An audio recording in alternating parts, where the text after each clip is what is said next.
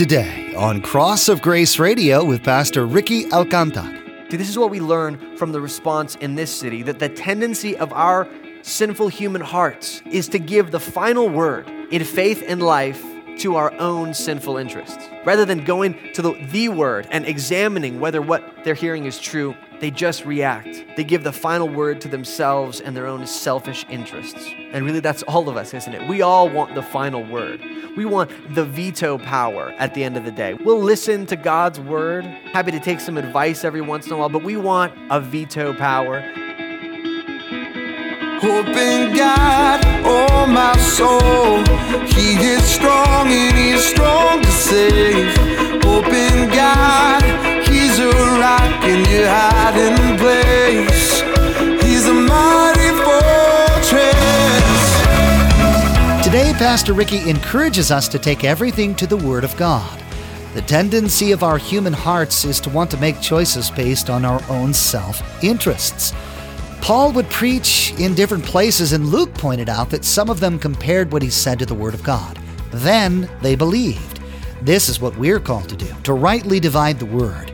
We aren't supposed to just believe everything that comes our way. We need to compare it to Scripture, then make our choice. Let's join Pastor Ricky in the book of Acts, chapter 17, verse 1, for part 1 of our message entitled, A Right and a Wrong Response to the Word. I want to ask a question this morning to begin with. The question is this: what gets the final word in areas of your faith and your life? What gets the final word when you're deciding on something theological or deciding about how to live your faith out? What gets the final word on a day-to-day basis as you make decisions? Think about this, for example. Okay, say you are a college student or you're at a workplace and you're single, and you somebody in the office or in the classroom catches your eye, and you're thinking, okay, wow, I think something could be going on, and they're looking back at you, and you're starting to get to know them, but you're not really sure if they're a Christian yet. You're not really sure how far you should go with this. How do you decide? How do you decide whether to pursue that relationship and how to pursue it? Or take another scenario. Say you find a new TV show and you are loving this TV show. This TV show combines all of the aspects that you have loved since childhood, which is probably Transformers, Indiana Jones, and Star Wars. So it is about a prehistoric Jedi that also teaches you survival techniques, which is helpful because you love Man vs. Wild. So you love this TV show, but it's got some content that your grandmother would not be excited about. How do you decide? How do you decide I'm going to commit myself to this TV show or not? What about this? This is a little bit deeper. You've heard that the Bible teaches that there's only one way to God. But frankly, when you think about that and when you think about talking about that with your family or coworkers, that seems really offensive. And you think, okay, is there any way to kind of massage this so it's not as outright offensive to people? How do you decide? Or maybe you've grown up in church and you've heard that you're saved by trying to be a good person. But maybe you're coming to this church or another church that's telling you, you know what, that's not how to be saved. It's by having faith in Christ and that alone that saves you. Well, how do you decide about such a crucial issue like that? So as you consider your options in these scenarios, as you think about these things, what gets the final word? There's always one last thought going through your brain before you decide to do something, isn't there? What is that last word? Well, the big idea this morning is, I hope, pretty simple. The big idea is that the final word in faith and in life must be the Word of God. In fact, this is so important. I'm going to read this again, but when we get to that part where it says the Word of God, I want you to say it with me, all right? Let's get some call and response. The final word in faith and life must be the Word of God. Amen. Well, we're going to explore this idea by looking at two cities, how the gospel in Acts comes to two different cities, and both cities hear about the Word of God, hear about the gospel, hear about the message of Jesus, but they respond in radically different ways. So let's dive in. First, we come to a city of jealousy and opposition. Book of Acts, we're in chapter 17, verse 1. Verse 1 says, Now when they had passed through Amphipolis and Apollonia, they came to Thessalonica, where there was a synagogue of Jews. And so Paul is continuing his missionary journey with Silas and with Timothy, and he's entered Macedonia. The only time you've probably heard of Macedonia is that's where Alexander the Great came from. So he's in Alexander the Great's backyard, making his way on a major highway, a major interstate of the ancient world. And Thessalonica is the capital of the region. It's the largest, most prosperous, most influential city in the area. So he comes, and as is his practice, he goes straight to the synagogue of the Jews. And verse 2 says, "And Paul went in, as was his custom. And on 3 Sabbath days he reasoned with them from the Scriptures, explaining and proving that it was necessary for the Christ to suffer and to rise from the dead, and saying, 'This Jesus whom I proclaim to you is the Christ.'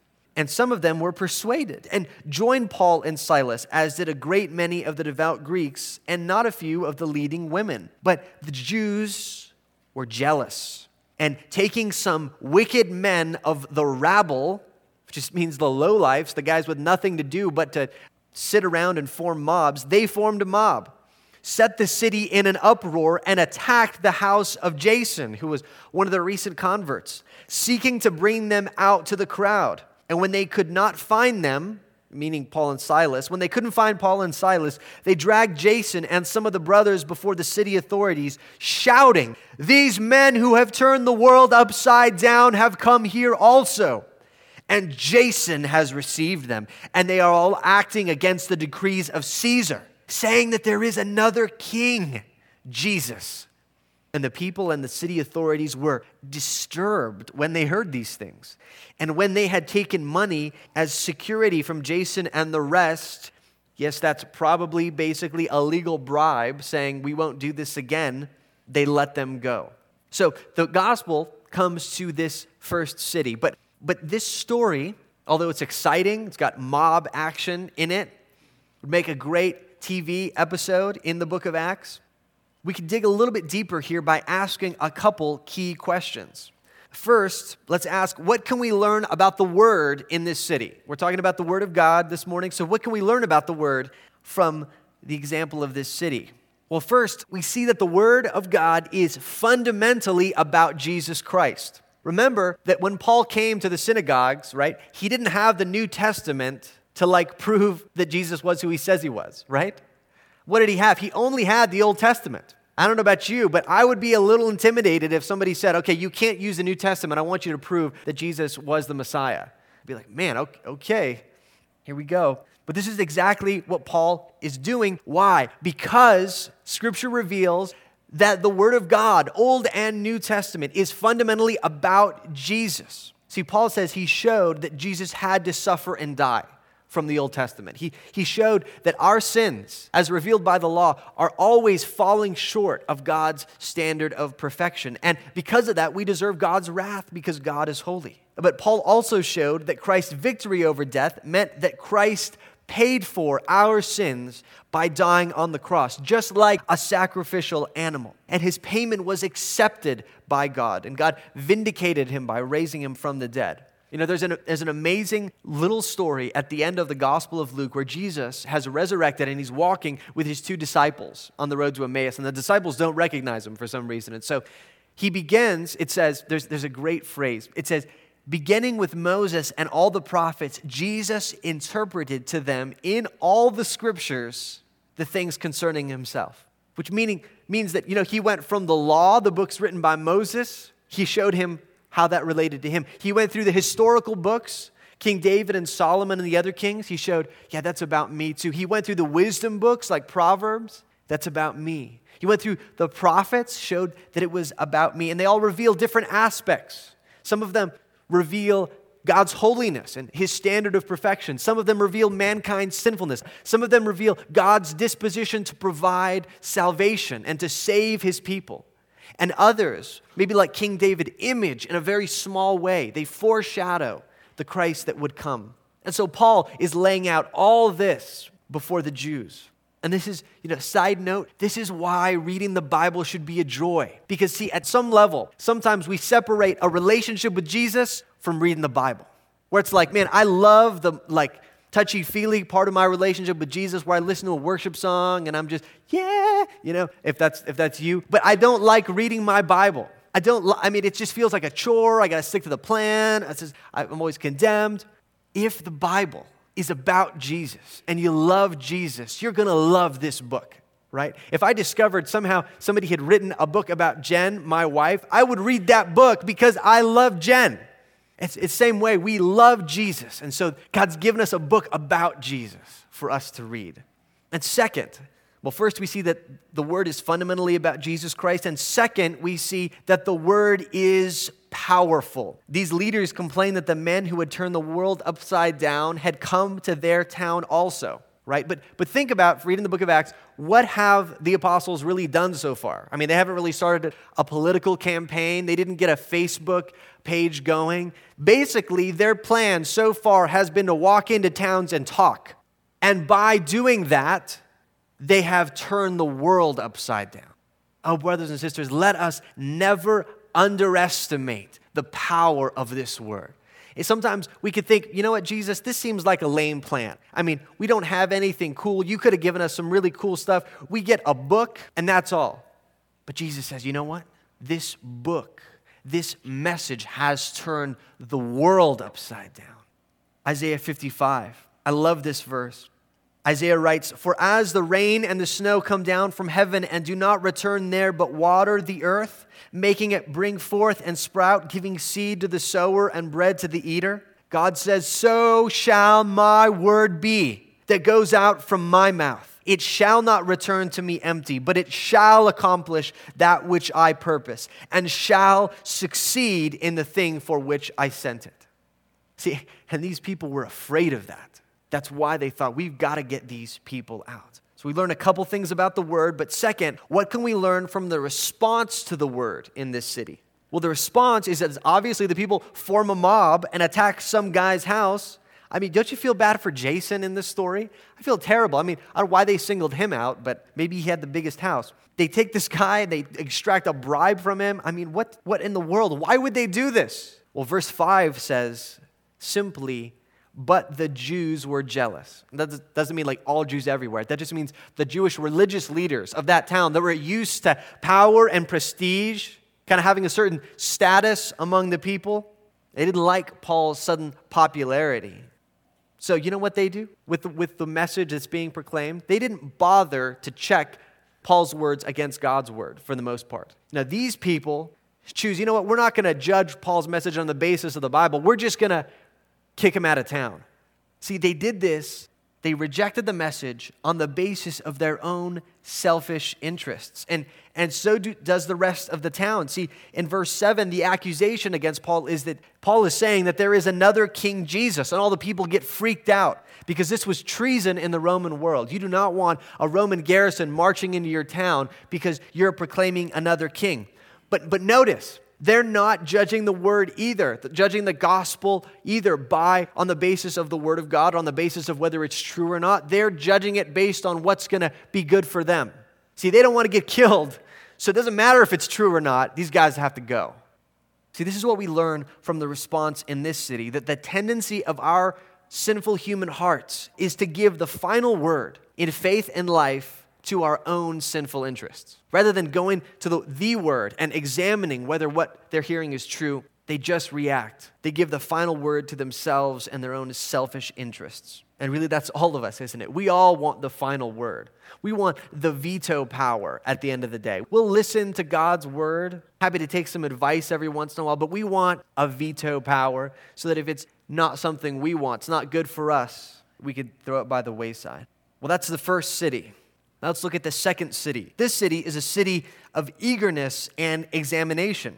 Verse 10 says, "The brothers immediately sent Paul and Silas away by night to Berea, and when they arrived, they went into the Jewish synagogue." I love their persistence. I mean, you got to love that. And according to the historical documents of the day, Berea is sort of out of the way. In other words, they're coming kind of off the main highway into a small town, off of the main road from east to west. And verse 11 says, "Now these Jews were more noble than those in Thessalonica. They received the word with all eagerness, examining the scriptures daily to see if these things were so." Now, just a side note, when you're reading your Bible, you want to look for statements like this, because Luke is inserting an editorial comment. You ever watch one of those movies where the movie's playing and all of a sudden like the narrator will like step out and talk to you for a minute and then kind of walk back and let you watch the rest of the movie? That's sort of what Luke's doing here. He's kind of inserting himself kind of with his own editorial comment saying, hey, notice these Jews more noble than the Jews in Thessalonica.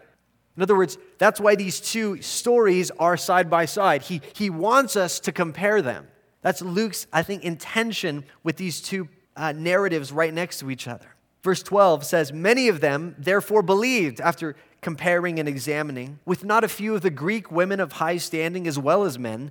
But when the Jews from Thessalonica learned that the word of God was proclaimed by Paul at Berea also, they came there too, agitating and stirring up the crowds. Then the brothers immediately sent Paul off on his way to sea, but Silas and Timothy remained there, and those who conducted Paul brought him as far as Athens. And after receiving a command for Silas and Timothy to come to him as soon as possible, they departed. So, what can we learn in this story?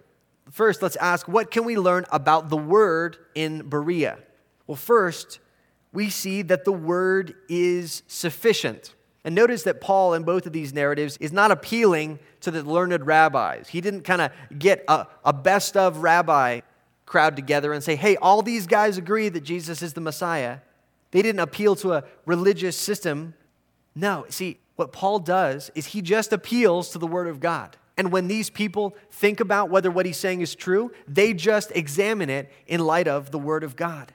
And this is something that we learn from Scripture.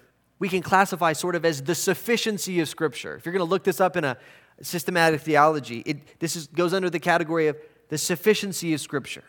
And this basically means, according to Dr. Grudem, a faithful theologian, the sufficiency of Scripture means that Scripture contained all the words of God he intended his people to have at each stage of redemptive history. And, listen to this, that it now contains everything we need God to tell us for salvation, for trusting him perfectly, and for obeying him perfectly. Isn't that so comforting? Knowing that when you give yourself to the Word of God, it is sufficient. It's all you need. Now, can other things be helpful? Of course other things can be helpful. I love reading the works of other pastors and teachers, but only the Word of God is sufficient. It's the only book on your bookshelf you can take an exclusive diet of and know everything you need to know for salvation, for trusting God, and for obeying him. But second, we also see that the Word is clear, and this is really important. Notice that Paul and his fellow workers argued as if these people, who were not necessarily experts, could understand him. And the Bereans did understand him. See, we actually see how clear Scripture is throughout the Bible. In Deuteronomy 6, God says, "These words which I command you this day shall be upon your heart, and you shall teach them diligently to your children." Now, notice he's not saying teach them diligently to everybody that kind of has the intellect and ability to get these things because, hey, this is weighty. No, he says, hey, your kids will get this. It's okay. Just go ahead and teach them. Proverbs 19:7 says, the testimony of the Lord is sure, making wise the simple. So some days I feel like that. You know, you ever have a simple feeling day? If you ever felt simple, it's okay. The Word of God will make you wise. And think about the fact that most of the New Testament letters were not written to the leaders, of the church exclusively. They were just written to the church at large. In other words, Paul expected them to just get up and read his letter and for people to be able to understand. See, this points to the doctrine of the clarity of Scripture. Dr. Grudem says, the clarity of Scripture means that the Bible is written in such a way that its teachings are able to be understood by all who will read it, seeking God's help and being willing to follow it. There might be sections of the Bible that are hard to understand, but the message of the Bible is fundamentally clear enough that a child could understand it. So we should not be intimidated by the Bible. We are invited for ourselves to read it. So that's what we learn about the Word in Berea. Well, what can we learn from the response to the Word in this city? I love this. Luke wants us to get this. He wants us to see how radically different this is. When they first heard the teaching, they received the word with all eagerness. I love that. See, these people loved God's word, and they wanted to hear people teach it. See, in a religious culture like ours, in the city of El Paso, we have many of us grown up hearing the words of God. And so what this leads to over time, if we're not careful, is that we don't listen to the word of God. We don't come with eagerness as much as we come with apathy, with a whatever kind of attitude about the Bible. But these people, I love how Luke wants us to see this. He's saying, look at these guys. These guys are eager. They are ready to go.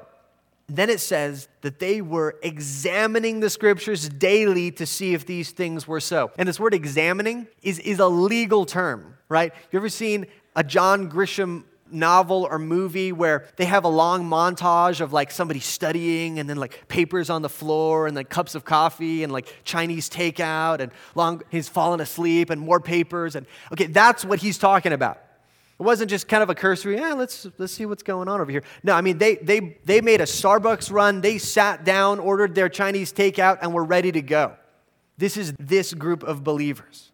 That's how seriously they took this task. And so their response as a result of this is different. Instead of responding based on their own selfish interests, instead of giving themselves the final word, they gave the word of God the final word. They made God's word the final word in their faith and life. And so for us today, the word of God must be the final word on all matters of faith and life. And what I want to do is I want to explore some topics that we need to apply this to, or we need to consider applying this to. And I want to ask two questions to help us do this. First, what gets the final word in your faith and theology? And then second, what gets the final word in your life decisions? And I was meeting with a brother this week, great guy, who's recently started coming to our church, and he and his family have a saying whenever, the preacher starts preaching or the word of God starts doing its thing, and you kind of feel stung by it. And he talked about how they refer to that as getting their toes stepped on a little bit. Okay? And so I love this. One time his sister, they were in church, turned to him and said, how are your toes feeling today, bro? I was like, that's good. Or when you're in a doctor's office and the doctor says, this may sting a little. That's a bad sign. You do not want him to say that. My favorite is when you're at the dentist and they give you a shot and they say, you're not going to feel anything. It's just going to be a little sour. I remember a dentist telling me that one time and I'm just like, what? That seems gonna, oh man! And then about 5 seconds later, it did taste sour. But I'm just warning you up front, this may sting a little because it stung for me this week as I was considering this. Let's consider first what gets the final word in your faith and theology. What gets the final word? And look, maybe you're here and you wouldn't consider yourself a Christian and you've been out of church for a long time and maybe you've heard Christians say different things about how to get saved or what Christianity is. Look, I'm just going to upfront tell you, give the final word on that stuff to the Word of God. Just read the Bible for yourself. It's clear. You'll be able to understand it. Start in one of the Gospels. Learn about who Jesus is. And if you need help, ask one of the brothers or sisters from the church to help you. You can get this. And it's much better for you to hear the Word of God itself. See what it says about Jesus than to try to find the perfect book to read to introduce you to Jesus Christ. He's right here. He's right here, and He wants to meet you. Hope in God, oh my soul, He